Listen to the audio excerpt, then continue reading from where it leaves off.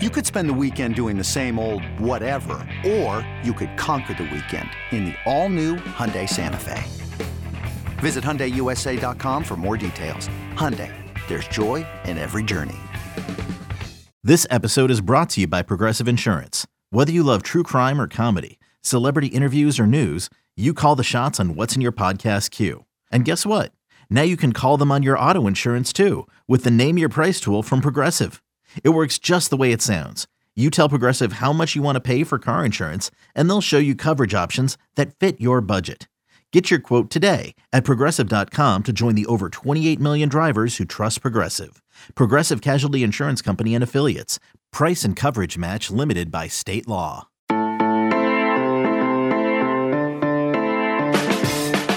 South Carolina shocked the college football world late last season with upset victories against Tennessee and on the road at Clemson. So what does the South Carolina Gamecocks have in store for an encore in 2023? Hello, it is Wednesday, June 7th. This is the College Football Daily. We sat down with South Carolina head coach Shane Beamer to discuss the first two seasons on the job, the development of Spencer Rattler at quarterback, the transfer portal, and its new hires to his staff at South Carolina in a loaded SEC East that has somewhat been overshadowing the Gamecocks and the progress made under Shane Beamer, which goes into the 2023 season as a legitimate top 25 candidate. I'm here with South Carolina head coach Shane Beamer. I want to start off by just straight up asking, how is it the first 2 years you're able to, quote unquote, have these surprising games, these upsets? It almost seems like, we go into year 3 and we're going, all right, so which game on the schedule is the one that we're not expecting them to win that they're going to end up winning? What has been the magic to that? Tennessee, Clemson. Yeah, it goes back to the players. They played really well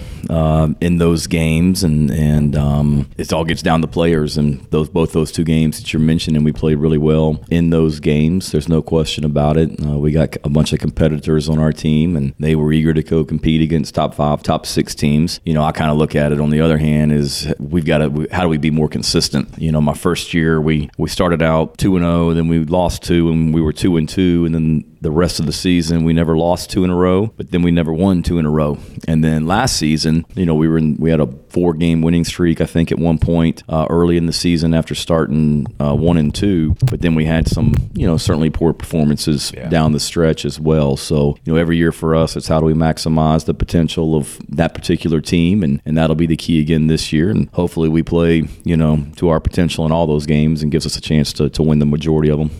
People talk about now the hunter, now the hunted or whatever, and I think there is some clarity with that when you're going into this season that, when you came into South Carolina, people just expected, rebuilding project, and everything is a rebuilding project no matter what stage you're in. But to go into this year, and it's like, okay, now they're beating top 5 teams. Do you change your approach, or is there a different mindset with some of the players going into the year? I think every team is different, particularly nowadays with transfer portal and all that. It's what motivational tactics that maybe worked in 2021 didn't work with 2022, and 2023 may be different than 2022. So I think that's something you always kind of figure out with your team. But, we've always, since I've been there, I feel like, going back to your first question, we've performed well when maybe some of our guys felt slighted or disrespected or whatnot. And yes, we're a popular team right now that people are talking about, but there's also plenty of motivation too, because I can find plenty of preseason top 25 polls that we're not in. Yeah. I can find plenty of preseason magazines that are predicting us to go 6-6. I can find plenty of all-conference teams that don't have any of our guys on it.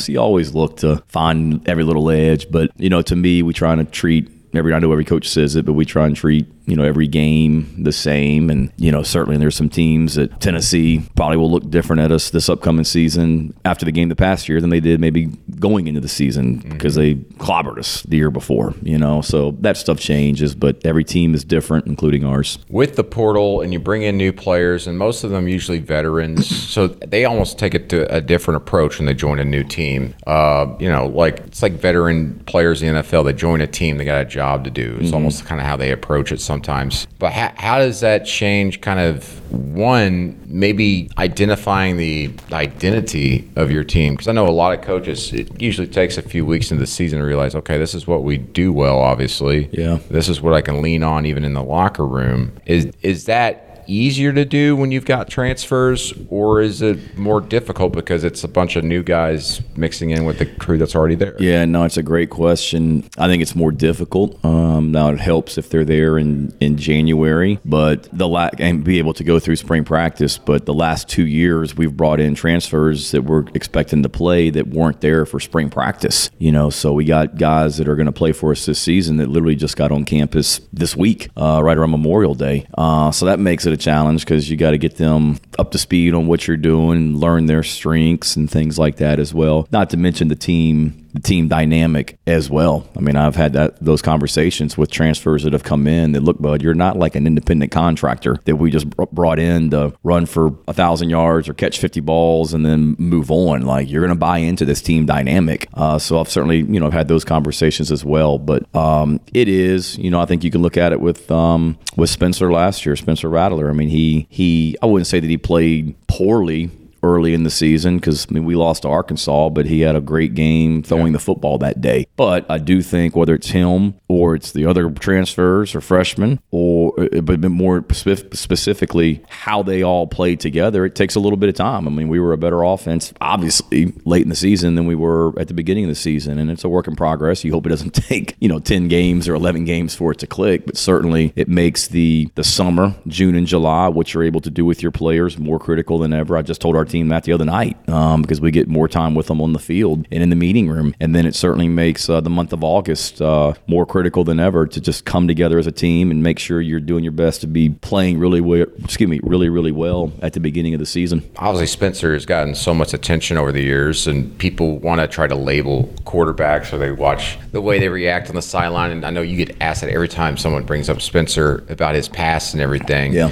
But the way he, I want to say grew up, but the way he handled the adversity early last season, a new team, and then to perform as well as he did down the stretch, do you think guys like me or even in the media just have not given him enough credit for how he seemingly every year faces something just completely drastically bad and has rebounded every time? I would agree with that statement. And I've said it before. I mean, people talked about the adversity and how Spencer handled getting benched at Oklahoma in 2021. Right. I always tell the story 2020. I mean, 2020, he takes over for Baker Mayfield, Kyler Murray, and Jalen Hurts have been the three quarterbacks he replaces, and goes on to lose his first two Big 12 games as the starting quarterback. We start out 1-2. We beat Missouri State and Coach Petrino, and then we lose to Kansas State and Iowa State back-to-back weeks. And from covering this game long enough, like, you're not supposed to lose two Big 12 games at Oklahoma, especially two in a row to start the season. And I saw how he rebounded from that. During that season, Lincoln, Coach Riley, he actually benched him during the Texas game and then put him back in for the second half, and Spencer leads the team to a 4 overtime victory against Texas. So I've seen him deal with adversity, and I would never count him out. The thing that I probably get, I don't want to say irritated, but bothers me a little bit is when people act like all of a sudden he just started playing well against Tennessee and Clemson. Now, he wasn't throwing for 500 yards in every game, but the kid led us to the first win that South Carolina's ever had against Texas A&M. He beat Kentucky for the first time in Lexington since, I think, Connor Shaw was our quarterback. He led us to our first top 25 ranking. Now, were we just lighting people up on offense at that point? Not necessarily. We were playing really well on special teams. We made defensive plays in that game. So there's no question that he could have played better. All of us could. But he did some really good things. Now, statistically, you watch him late in the season and you say, oh my gosh, because of the way he's playing. But to answer your question, I don't think he gets enough credit for how he's rebounded from difficult things. And then I don't think he gets enough credit for what he did throughout the season, not just the last couple games. I was at the Carolina-Arkansas game early last season, and my takeaway just objectively was, man, this Carolina offensive line just really struggling. Mm-hmm. But Spencer was still able to do what he did. I think threw for more than 300 yards in that game. When you look at the personnel this year, one, I want to ask about the offensive line. How's that look going in? But also just overall as a team as you try to fill certain spots through the portal. we lost a lot on the offensive line. There's no question about it. We lost 3 starters on the offensive line and 2 solid backups. So there's 5 offensive linemen that were seniors or moved on to the NFL. So we've got a lot to replace. Now we've addressed that in the portal. We've brought in 3 transfer offensive linemen,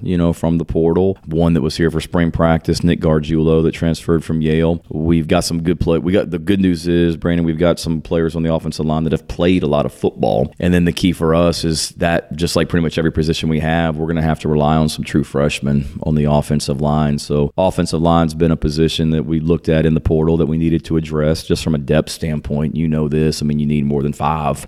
So we want to go into a season feeling like we have, 7 or 8 guys that we can roll through and rotate through every game and feel pretty good about that as they continue to come on. And really for us, it's every position. I don't think a coach is ever just satisfied. If in the last 6 months or whenever, if an opportunity presents itself to increase the depth at a position or make our team better, I'll always, look into that. But if you just look at numbers, okay, we want to ideally have this number of players at this position from a scholarship standpoint. Offensive line's a position that we were a little bit under. Running back was a position that we were a little bit under. And then defensive end, pass rusher, was a position that just, if you go by our target numbers, we weren't quite where we needed to be. So we tried to address that in the portal, and in some ways we did, in some ways we did it, and that's okay. We've got a really talented group of freshmen that we're excited about. Now the key for us is just going to be how quickly do we get them ready to play. Much more with Shane Beamer after these messages. Introducing the two-way V4, where groundbreaking fuel cell technology meets fresh foam cushioning for the ultimate performance. With fuel cell, each step feels explosive, delivering unparalleled energy return. Paired with fresh foam, experience maximum comfort throughout the game. Its lightweight textile upper offers support and breathability without sacrificing agility. Whether you're hitting the clutch shot or locking down the opposition, the two-way V4 gives you the tools to play at a high level. Learn more and purchase the two-way for yourself at newbalance.com. Another day is here, and you're ready for it. What to wear? Check. Breakfast, lunch, and dinner? Check. Planning for what's next and how to save for it? That's where Bank of America can help. For your financial to-dos, Bank of America has experts ready to help get you closer to your goals. Get started at one of our local financial centers or 24/7 in our mobile banking app. Find a location near you at bankofamerica.com/talktous. What would you like the power to do? Mobile banking requires downloading the app and is only available for select devices. Message and data rates may apply. Bank of America N.A., member FDIC. In the offseason, you hired Dow Loggins as your offensive coordinator away from Arkansas as a tight ends coach. And some people in the college game who just pay attention to that probably aren't too familiar with him, but this is a guy that was like young, up-and-comer, like all of a sudden offensive coordinator of the NFL, probably put in some bad situations personnel-wise, but was always seen as just freaking really smart and creative. And I have followed his career just because I'm an Arkansas guy. I about his same age. And he's a guy that strikes me that if he had stayed in the college game as a coordinator would be a head coach at this point and leading his own program. What does his offense look like? Because we haven't seen really him do that in college yet. And how different is it going to be from what we saw last season in Carolina, or is it similar? Yeah, I agree with you. I think he's fantastic. He's been, obviously we haven't played any games, but he's been even better than I thought he would be just from a relationship standpoint, recruiting standpoint. And that's one thing that attracted me. One of the many things that attracted me to Dow was just his background and all the different offenses that he had been around. And not just different offenses in the NFL and in college, because he spent a little time with Penn State before he came to Arkansas, but also the type of quarterbacks he's been around, whether it's KJ Jefferson at Arkansas or whether it was Sam Darnold in the NFL or Jay Cutler or whoever it might be. He's been around a lot of different types of quarterbacks. So he's a guy that I think he's very flexible in what we do. So many coordinators are set in their ways. We're going to run this system. We're going to call it this, and you better learn it, and we better have the personnel to run it. And I think Dow's flexible enough. I know he is because of the systems he's been around and his personality that he can look at what we do and really accentuate what we do best. And that's still a work in progress. I mean, we got a lot of guys that are going to be playing for us in game one against North Carolina that either just got on campus this week or haven't even gotten here yet because they're still finishing up high school. So we got guys that are going to be playing in game one against North Carolina that have transferred in that weren't here for spring practice, so we got to figure that out this summer. But I believe at the end of the day, we've got to be more consistent offensively. I mean, we scored 63 points against Tennessee and 31 against Clemson and 30 38 against Notre Dame, but we scored 6 against Florida, and that was on a fake punt that we threw for a touchdown. Yeah, that's right. Missouri, we didn't do anything on offense against Missouri, and I get it. I mean, there's great defenses in this league. You're not going to score 30 points every single game, but just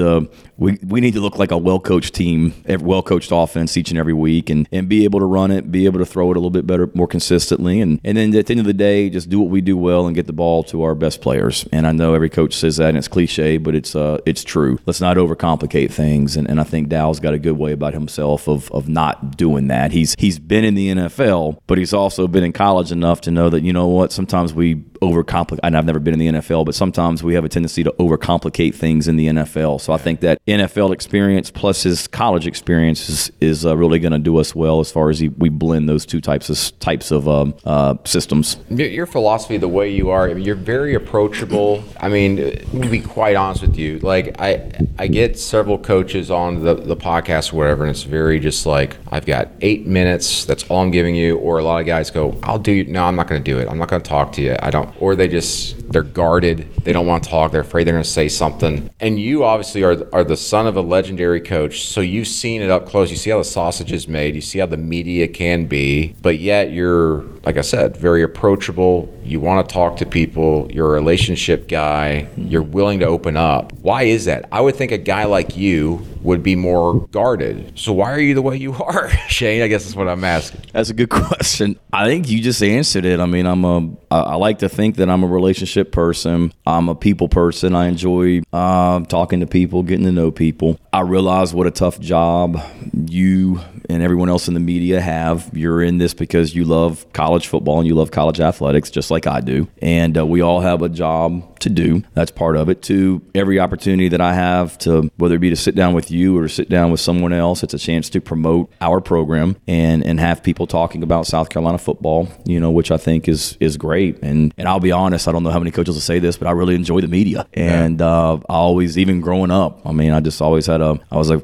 communications minor in college, right. and always was fascinated by I remember when my dad was coaching at Murray State, and I used to love to wake up on Sunday mornings with him because he used to have to drive to Paducah, Kentucky to tape his TV show on WPSD television in Paducah, Kentucky. And I just thought that was so cool, being able to go into the studio and so whether it be TV, radio, newspaper writers, I don't know, just always, I don't want to say had a fascination, but just always, enjoyed that part of it. And I enjoy it. I mean, I really, truly enjoy talking South Carolina football, and I enjoy talking and getting to know people as well. So I think that's really it. And I always wanted to be, I didn't want to be one of those head coaches that all of a sudden you become a head coach and you change. And you all of a sudden, okay, well, this is how I'm supposed to act now that I'm an SEC head football coach. And I'm going to be me. I'm not going to try and be somebody that I'm not. I would hope that people would say, they said this about my dad, I did, and people do, that I hope he's the same person the day that he got the South Carolina job and until the day that he's no longer the coach of South Carolina, whenever that is, hopefully a long time from now. I don't want to change and certainly don't want to change how I treat people and things like that as well. So expectations do rise this year for you, but so how do you, I mean, obviously you avoid disappointment by winning games, but what is,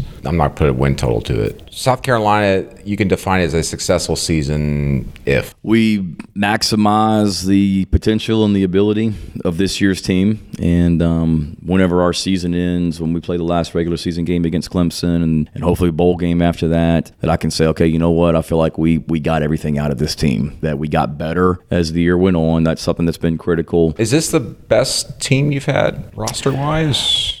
It's hard to say because I still look at it and, okay, I wish we had a little bit more here and wish we were a little bit older here. It's hard to say. I think certainly there's a lot of things I'm excited about, on this year's team, but it's there's a lot of challenges as well. The youth that we're going to play, the schedule we're going to play. We open up with the defending ACC Coastal champion and we finish with the defending ACC champion, and then 8 SEC games in between. So to me, it's being able to look back and say that we got the most out of this team, but we also got better as the year went on, and we did that the last 2 seasons. My first year we won, we lost to Texas A&M, then we won 3 out of our last 5, beat Florida, Auburn, and North Carolina. Last year we won 2 out of our 3 out of our last 4 and our last 2 regular season games.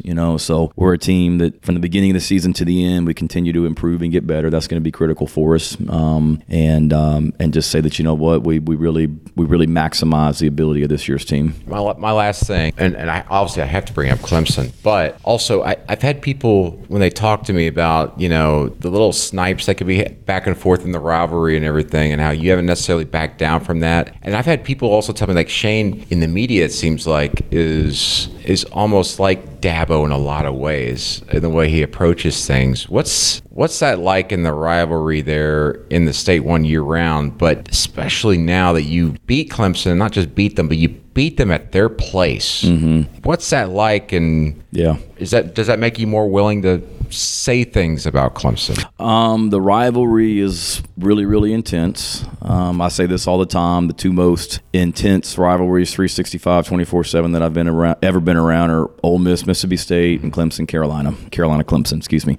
And and I think that's 2 small states. You don't have pro sports, and you really are truly one or the other. So it's a really intense rivalry. It was when I was there as an assistant coach. It's now really intense now that I'm there as a head coach. I've got great respect for them. I mean, you look at what they've done. It's amazing. I was part of when I left South Carolina the first time. We just won our 2nd in a row over them in the midst of winning 3 more in a row after I left. So I think Carolina won 5 straight against Clemson, and then after that, Dabo's obviously built a monster since then. And as a competitor, you embrace that challenge. Dabo's been very good to me. I really truly consider him a very close friend. He was very complimentary of our team after the game on the field when we shook hands, and I feel the same way about him. Now he wants to beat the heck out of me 365 days a year in recruiting and on the field, but and same way with us and them. And I don't know. I think all my comments have been very respectful towards Clemson. It's a rivalry. You certainly have fun with the rivalry and things like that. But I think it's pretty cool. I'm sure there's a lot of Clemson fans that don't like me, but I've had a ton of Clemson fans over the last 6 months that have come up to me in public to just say, I'm a Clemson fan, but I like you. And they do say, you remind me a lot of Dabo. But then they all say it's great for the state when this rivalry is good, and they're right, and it's and whatnot. So I appreciate that also. And to me, I take that as a compliment. Dabo's done a lot of good things in his program, and just say one bad thing about Clemson. Just one bad thing, Shane. What you got? What's in the chamber? Man, it's hard to say. I don't know. I don't want to give you. I don't know. It's. I know. It's. I'm just trying to think. I'm just trying to think of something that's a little bit of a layup and whatnot as well. I'll say this: I played golf in Greenville last Thursday, and was driving from Greenville, South Carolina, outside Clemson, to a lake in Georgia. So the traffic on 85 trying to get from Greenville into the state of Georgia, going over the lakes around Clemson was really, really brutal. So didn't like the traffic around the Clemson. How's that? How about that? What a just absolute disarming attack on Clemson. There was bad traffic on the interstate. Oh, my goodness. Shane Beamer, thank you so much. No, thank you. Appreciate all you do, Brandon. Thanks again to Shane Beamer for sitting down with me to talk about his South Carolina Gamecocks. I learned a lot, and he's always very willing to spend time with us. I appreciate that. For our producer, Lance Glenn, I'm Brandon Marcello. You've been listening to the College Football Daily. We'll see you down the road.